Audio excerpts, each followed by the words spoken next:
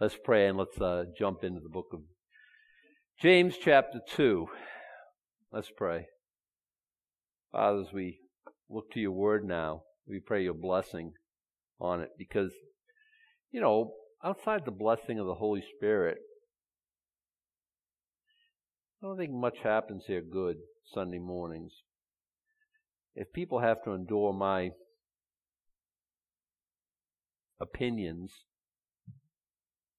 that's not going to shape our lives a little bit. The Word is what helps. The Word is what we need, Lord. The Word is what we set our compass by. So, Lord, just fill us with your Spirit in a way that helps us to understand what you would have for us this morning. Break forth the bread of life in a way where Jesus Christ is glorified. We ask it in his holy name. Amen. My brethren, I love that right away. He's the brother of the Lord Jesus Christ, the half-brother. He's inviting us, my brethren. Is Jesus your brother? Yes. Natural? No. It's an adoption thing. I like that even a little bit better. We'll talk about, next week, but I'm going to set the table. Verse 14, what does it profit, my brethren, though a man say he hath faith and have not works? Can faith save him? If a brother or sister be naked and destitute of daily food, and one say unto them, depart in peace, be ye warmed and filled, notwithstanding you give them not those things which are needful to the body, what doth it profit? I'm going to pray for you that you'll be warmed and fed, but I'm not going to do anything to help you. Well, that's not quite good, is it? I mean, we all see that.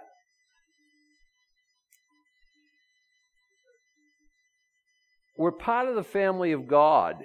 And, I think criticism has been leveled at us like, oh, you guys, you're so, anti-choice. You're so anti-abortion, stuff like that. But you don't do anything.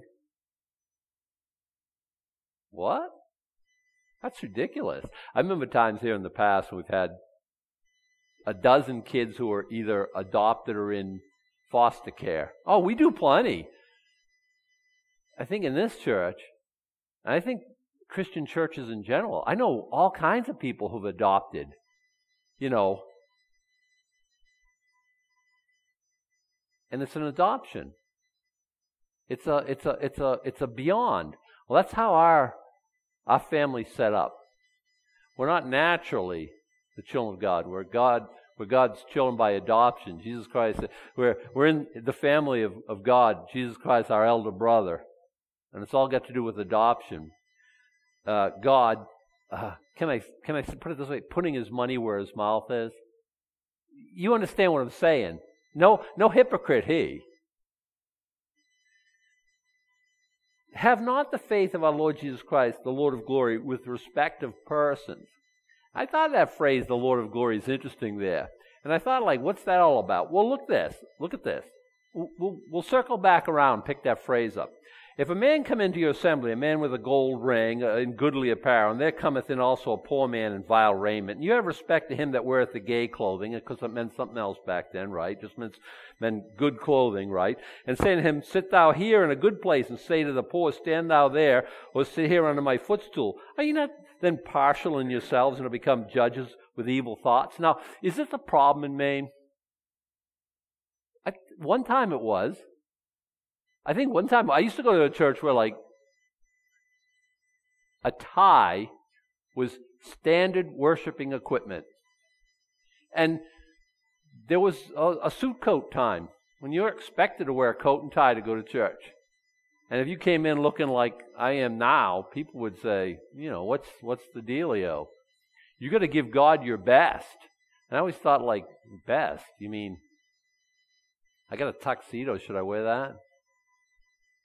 Should I rent one? So I have a coat, a suit coat, because, if when we couldn't hardly make ends meet, I did buy a coat one time, J.C. Penney, I think. It was a coat and a vest and 2 pairs of pants, right? And the vest was reversible, so each went with one.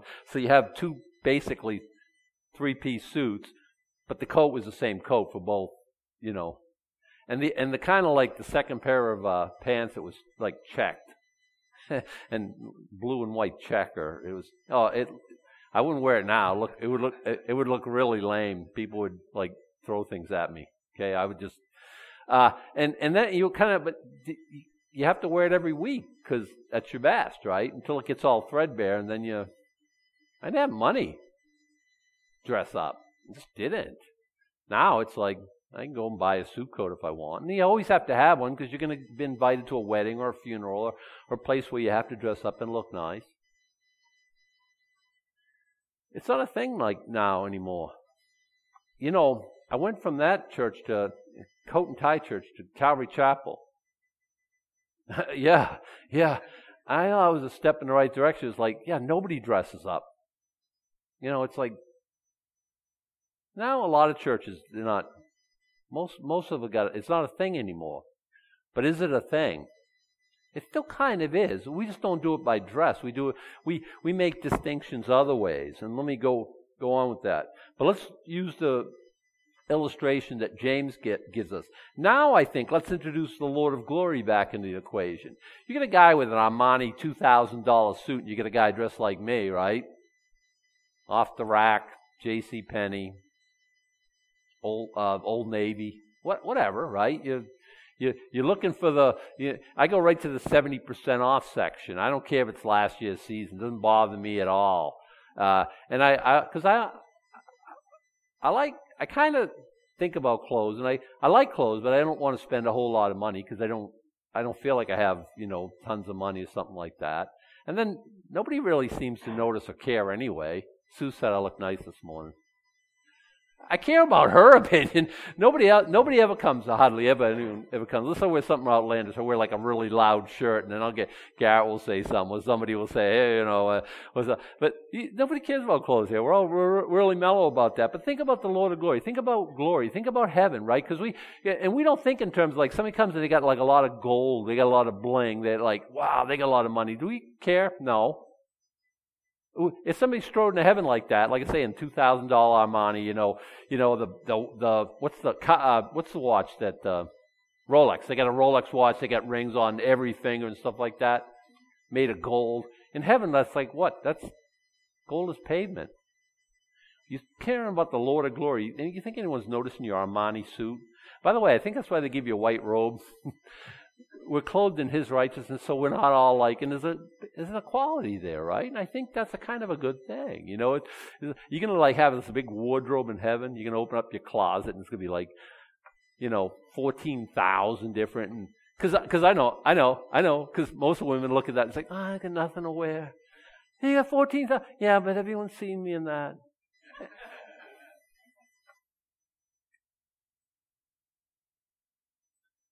When you're talking about the Lord of Glory, we wouldn't play favorites like that, would we? I don't think it's a thing with us. I really don't think it's a thing with us. Like I say in this way, but it could be in other ways. We don't it could be the other way. If someone comes in a 3-piece suit or something like that, we'll mock them. They won't do it twice in a row, right? It just because we're kind of laid back, we're casual. And by the way, we structure it that way. You notice there's no carpets or anything like that. We want the church to look rustic. We want to be like, we didn't want it to be opulent. We were aiming for unopulent.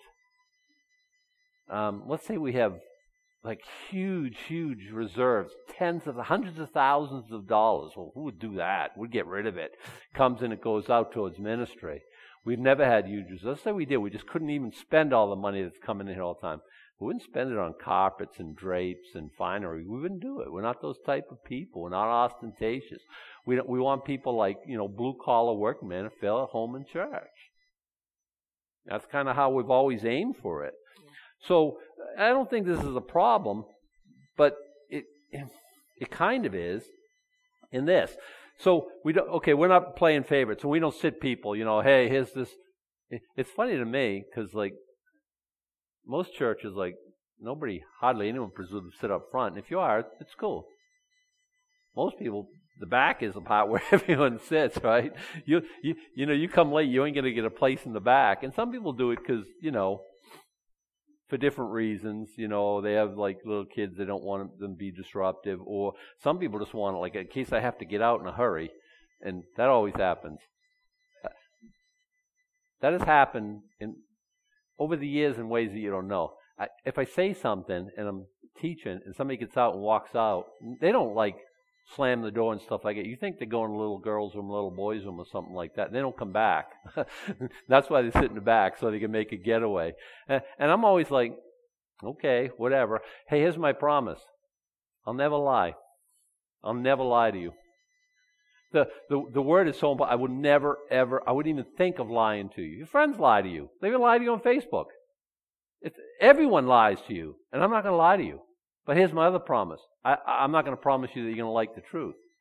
Now, if you have a problem with the Word of God and you go storming out, fair enough.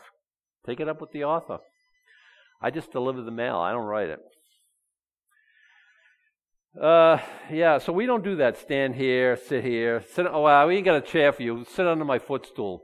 Yeah, who does that, right? You sit anywhere you want. There's no assigned seating. Actually, there kind of is. You know, if I'm looking for somebody who's here, I know where to look.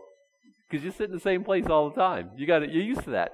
Well, I do too, so it's cool, right? And somebody's visiting, they get here before you, and they sit in your place. You give them the stink eye, like, who do you think you are? Then you make sure you get here early next week, get your place back, and well, that won't stand. We can't have that. I either not partially seldom become judges of evil thoughts. Again, I don't think that's a big problem here. Hearken, my beloved brethren, hath not God chosen the poor of the world, rich in faith, and heirs of the kingdom which he hath promised them that love him? But you have despised the poor. Do not rich men oppress you and draw you before the judgment seats? Do they not blaspheme that worthy name by which you are called? Now, I think this is an issue here, and I really do. We don't do it by poor and rich in that sense, but look, hearken, my beloved brethren, hath God not chosen the poor of this world, rich in faith, and heirs of the kingdom which he hath promised to them that love him? Yeah, he has. The gospel works great among the poor. Jesus preached the gospel to the poor. Poor in spirit, yeah, that too. You need that to even become a citizen of the kingdom. Blessed are the poor in spirit, for theirs is the kingdom of God. It means theirs and theirs alone. So you got to be poor-spirited. But I think beyond all that, and I say poor-spirited, poor in spirit. Subject for another time. We talked about that before in the past. We visited that on Wednesday night 5-6 weeks ago when we were in the Sermon on the Mount. You can get the recordings.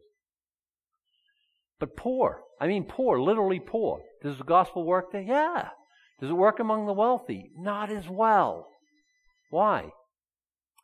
Because if you got living large and you're flush and you think you got everything, you generally don't feel like you need a Savior. That's a problem. That's a huge problem.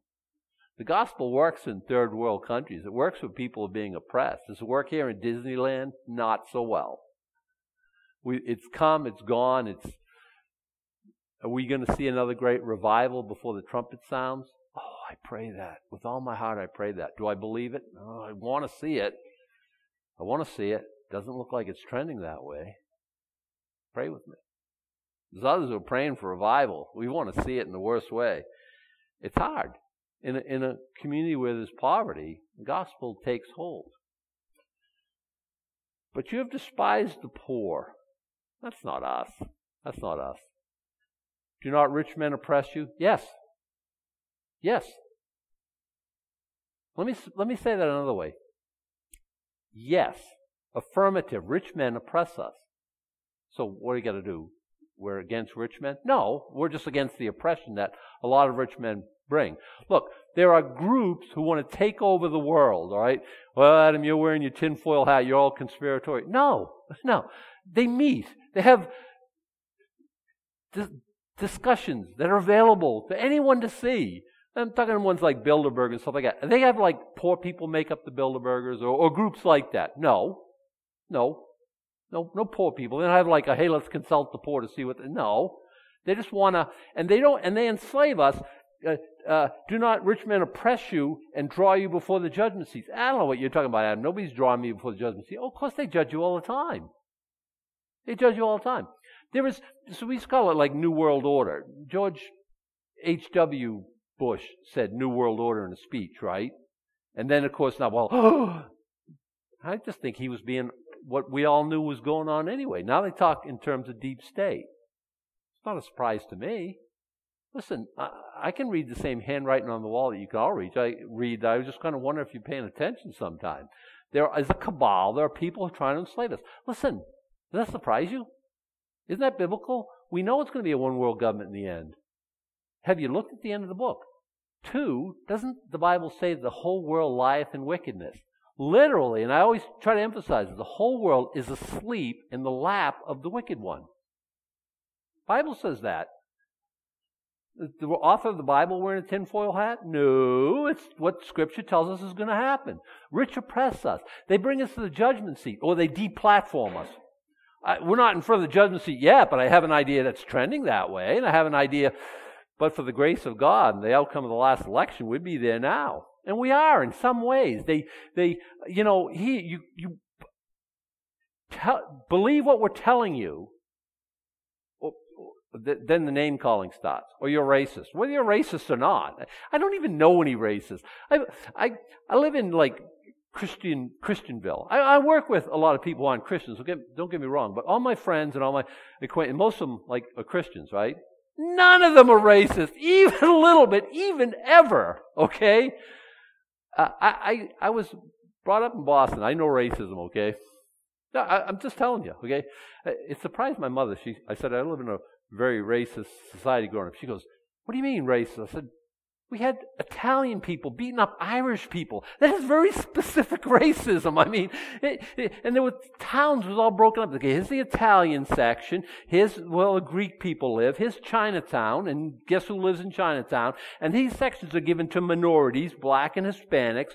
The blacks mostly Roxbury and parts of Dorchester, and then Jamaica Plain. They call it Jamaica Spain because a lot of Hispanics live there. This is very, very racist society. If you were in the wrong part of town, that didn't go well for you. It's very, very, very racist. I know racism when I see racism. And so I'm hanging out with all my peeps here in Christianityville, and none of them are racist at all, ever. Ever. And they call us racist because it's like this is what they use. Because like if we don't agree with them, hey, you're racist, because they're going to like shame us onto their team. By the way, is it working? Does it work? Has anyone ever been name called on agreeing with somebody? Because it's like, I'm not a deplorable. I don't know about you, but I'm not. Listen, rich men do oppress us. They do bring us before the judgment seats. They don't literally, but they judge us because we believe in Jesus Christ. And the whole world is asleep in the lap of the wicked one. It's not pro-God out there. I don't know if you notice this or not, but it is what the Bible says it is. Don't despise the poor. They're on our team. But the rich men, they oppress you. They draw you before the judgment seat. They judge you. Why? Because you don't believe their way. You believe in Jesus Christ. And you're an obstruction to what they want to. They want everyone one world government. And you're standing in the way. How dare you? And there's judgmentalism. No, I see this. So we don't have, it's not a thing like rich and poor for us. And we're not like, putting poor people down. We don't do that. We wouldn't do that. We know these verses and we take them right to heart. And we know that God loves everybody. And in America, I think it's a wonderful thing. And here in Maine, I think it's a wonderful thing. We're very like equal. People from away, they see where Stephen King lives and they wow, and they see him in a restaurant and they get all like, and we see like celebrities and we're like, yeah, whatever. And people come and they vacation, like John Travolta and different ones. They come into our state and they, vacation here. And we're all like, yawn. We don't care, right? Because we're not like that. We're pretty like equal, right? I don't care what you do for work. Yeah, you're a movie star? Yeah, okay, good for you. And that's kind of, I like that, right? But you got to remember this. Don't despise the poor. And of course we don't do that. But rich men, they do oppress us. They draw us before the judgment seat. Do not they blaspheme the worthy name by which you are called? Yes. That's the whole thing. What's so detestable about you? What's so deplorable about you anyway? Your belief in Jesus Christ, that's all. I know you. You're lovely. You're wonderful people. People literally give you a shirt right off their back to help you out. You need some. We're here to help. How deplorable is that? I can list names and situations and where people have bailed me out of a fix time and time again, and you can too. People in this very room. Why do they hate us so much? I love you. I think you're wonderful. How come they hate you? Because you love Jesus. Don't they blaspheme the worthy name by which you're called? They do. If ye fulfill the royal law according to the Scripture, thou shalt love thy neighbor as thyself, you do well. But if you have respect of persons, you commit sin and are convinced of the law as transgressors. Convinced is the idea of convicted. Listen, what's it all about at the end of the day? Love. And by the way, these poor and rich and equal, we get that message, we get this. But I'm talking about people who oppress you. Don't hate them. That's not the message, right? Love one another. It's a royal law. It's according to Scripture. It's according to everything Jesus said. What's the most important commandment?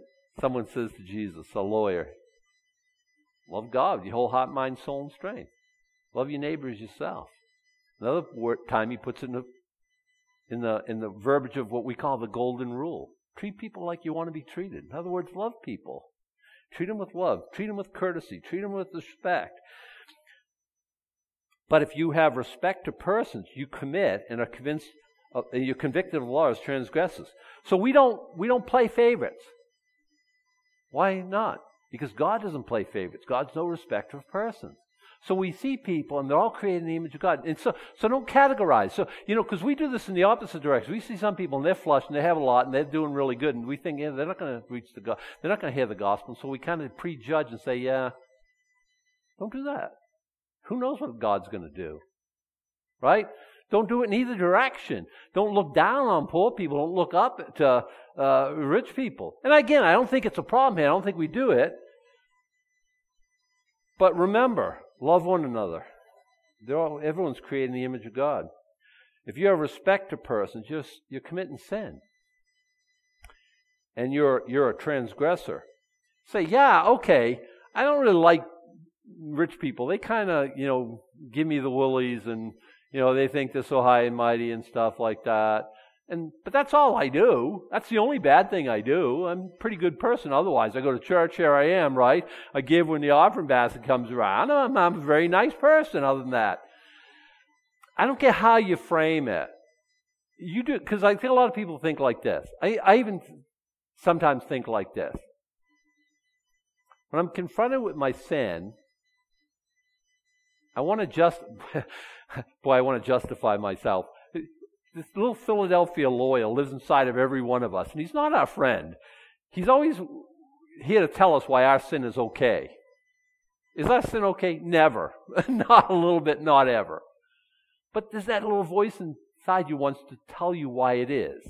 And he wants, well, I do this, and I this, and I this. Okay, I got this little, not even a sin. It's kind of a idiosyncrasy at best. Okay?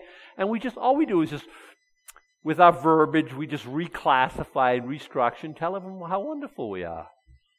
And the Bible's saying, what are you talking about? Whosoever shall keep the whole law and yet offend in one point, he's guilty of all. What do you mean? I mean, for he that said, do not commit adultery, said also, do not kill. Now, if thou commit no adultery, yet if thou kill, thou art become a transgressor of the law. Huh. You say, I never thought of it that way. Well, I don't commit adultery and I don't kill. Now what do you got?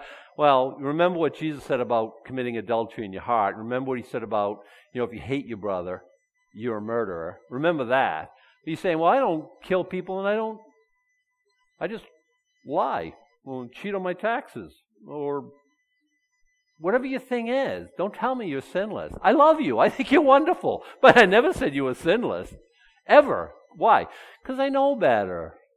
And I'm not, this is your brother who loves you. This isn't somebody who's judgmental, looking down his nose, wagging his finger in under your nose and saying how horrible you are. I'm just saying there is none righteous, no, not one. Present company included. Everyone on this platform here is wrought with just, sin is there. It has been. It's continually trying to take over my life, and it will be in the future. And don't say because you know how you do. You talk with somebody and you say, about God, and they'll say, well, I don't cheat on my wife, I don't kill anybody. You're still a sinner. You got that right. I just, you get it. So speak ye and so do, as they that are judged by the law of liberty. Let's visit here on the law of liberty. Is there a law that leads to liberty? Yeah, the Bible. In the Old Testament, 618 laws. 613, I think, now I think about it. Maybe 600. Over 600 laws in the Old Testament. I should know that, right?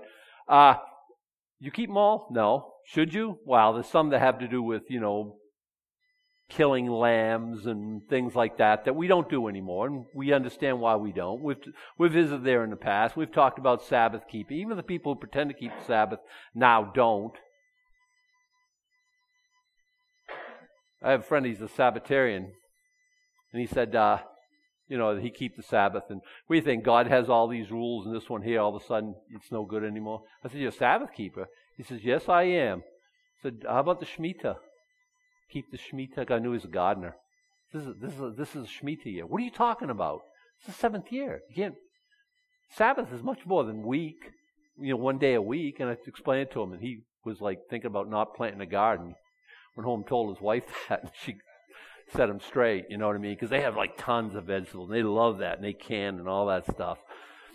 So I don't know anyone who keeps the Sabbath. Not really, they don't. And we talked about a couple of weeks ago, we were in the Jubilee year, and we were talking about that on a Sunday night, and how the 7 years and the 7 years and all that stuff. I don't know anyone who keeps any of that.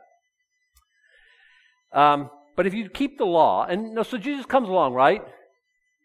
No commandments now, right? No, that's not true. He says, if you love me, keep my commandments. Did he add more commandments? He sure did. I mean, look, he sure did. Love one another. Ouch, that's a hard one. He not only is like murder still taboo, adultery still taboo, he explained it in such a way that makes, I think, all of us adulterers and murderers. He didn't come, and he said it, I didn't come to do away with the law. Rich young ruler comes to him, right? Master, what good thing may I do to inherit eternal life? Hey, you know the law. And he goes, recites it to him, right? All these things have kept my youth up. What lack I yet? Well, by the way, if you kept all those things from your youth, why do you think you're lacking anything? Because the law can't save you, and the rich young ruler knew it. Jesus he didn't come to do away with the law. He came to save us from it. He knew that we couldn't keep it, but the law is still the law. Now, if so speak and so do as they that are judged by the law of liberty. If you keep God's law, it's very liberating. Freedom, liberty, right? You understand that. The Bible says liberty. It means freedom. Is there a law that leads to freedom? Yeah. Keep what God tells you to do. It's very freeing. Do what God tells you to do. It's very freeing. That's a good place for an amen. Hey, do what God tells you to do. It's very, very freeing, but if you do what you want you to do, it always leads to bondage. I can do whatever I want. I don't know nobody's going to tell me what I can do. See, somebody who's on their way to bondage every time. It only works 100% of the time. Do what God tells you to do, and it leads to freedom. That's not intuitive. Because we think if I'm running the show and I pull I get to be the captain of my own life, and I can do anything I want, it's a good place to be. The Bible says, at the end of that, there's chains, there's shackles, there's addictive. It's a whirlpool into a vortex of just, at the end, you end up in the jail cell of your own making. I want to be free. Well, it is for freedom that Christ set us free. Stand fast and don't be entangled again into a yoke of bondage. Sin is binding. The law brings liberty. What Jesus said, if you love me, keep my commandments. And there's freedom. For he, so speaking and so do ye, as they that have been judged by the law of liberty, for he shall have judgment without mercy, that hath showed no mercy, and mercy rejoiceth against judgment. What does any of this mean? Let's unpack this. This is like uber important. Well, listen, Adam, you're talking about adultery, which I don't do. You're talking about murder, which I don't do. You're talking about lying. I always tell the truth. You're talking about cheating on your taxes. I wouldn't even dream of it. You're talking about stealing. I don't do that. By the way, good. I'm not suggesting you do any of those things. If you tell me you don't, I'll believe you. That's fine. I hope you don't. I mean, that's a good thing. For he shall have judgment without mercy that has showed no mercy. One of the problems with, I got to thread this needle just right. I'm not inviting anyone to be unrighteous. One of the problems with having a history of unrighteousness like me is I know that you keeping the law does not lead to going to heaven.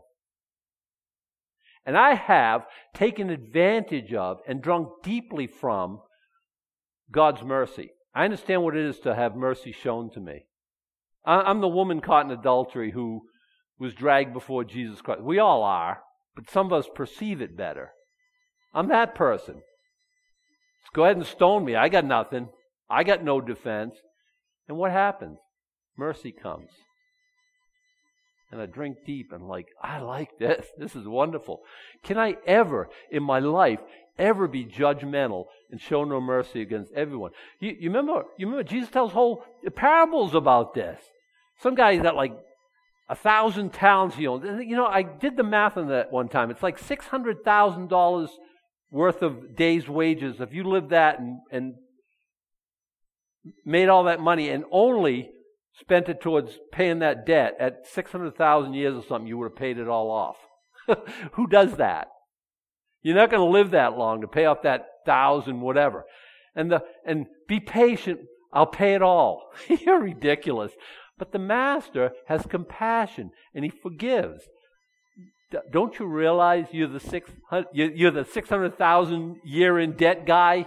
Don't you understand you've done 1,000 talents worth of mischief, of sin? Don't you understand that's what you owe?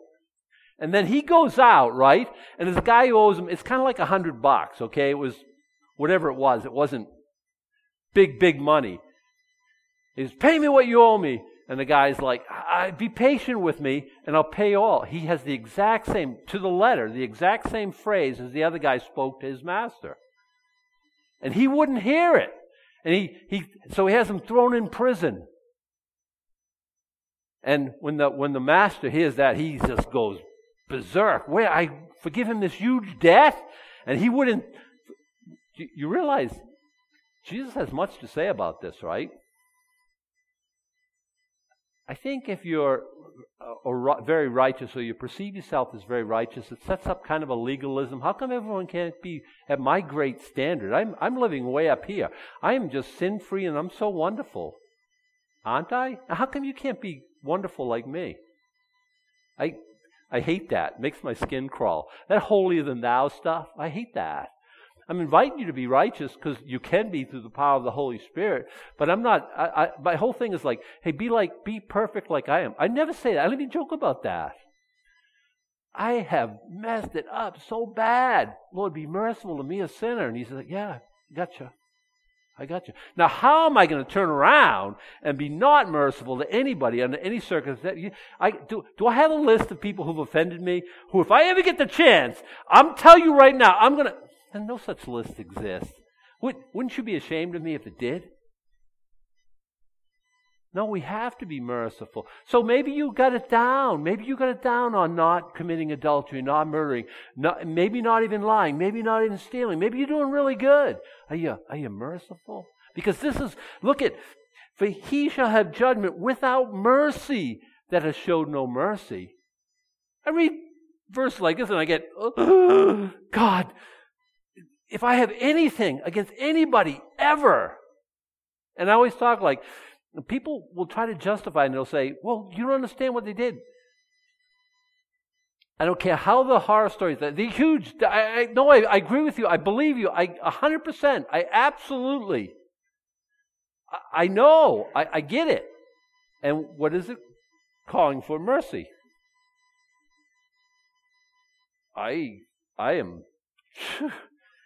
Lord, just don't ever let me fall into this where has anyone ever stabbed me in the back? Yeah. Yeah. You live long enough, somebody will. Adam, you're such a lovable guy. Why would? Because I'm a loudmouth and I'm kind of arrogant sometimes, and I'm kind of very opinionated. People take up opposite opinions, and people don't like me all the time. That's why I'm not on Facebook. I'd be virulent. You kick me out of the church. I'd have to fire myself if I was on Facebook. But I can be that way. So I'm like, Lord, what happens when somebody slaps you? Turn it off from the other cheek also. Without mercy, let it never be named among us. Let it never be named among us. He shall have judgment without mercy that hath showed no mercy, and mercy rejoiceth against judgment. We're told him, I can't remember, I think it's in the end of Romans, mercy triumphs over judgment. Mercy triumphs over justice is what it says. Does God owe us judgment? Yes, yes. We hate squishy judges.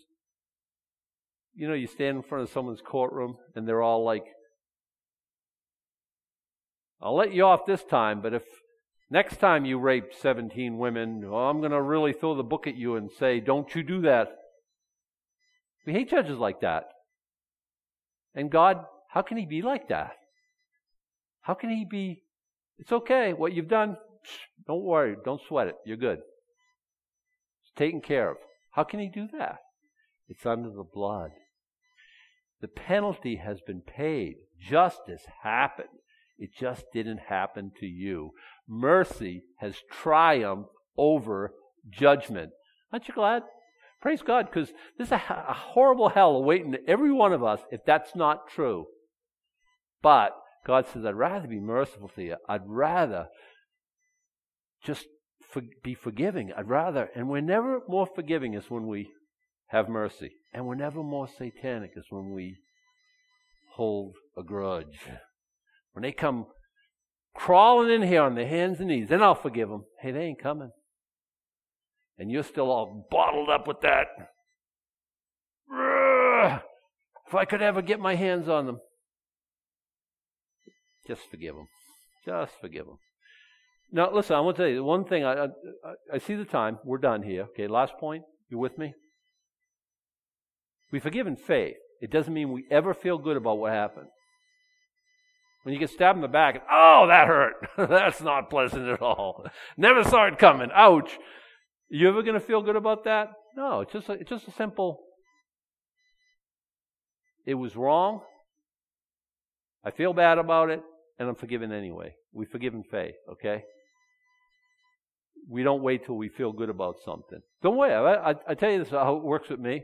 Feelings will catch up. Don't wait for them. Let's stand. Let's pray.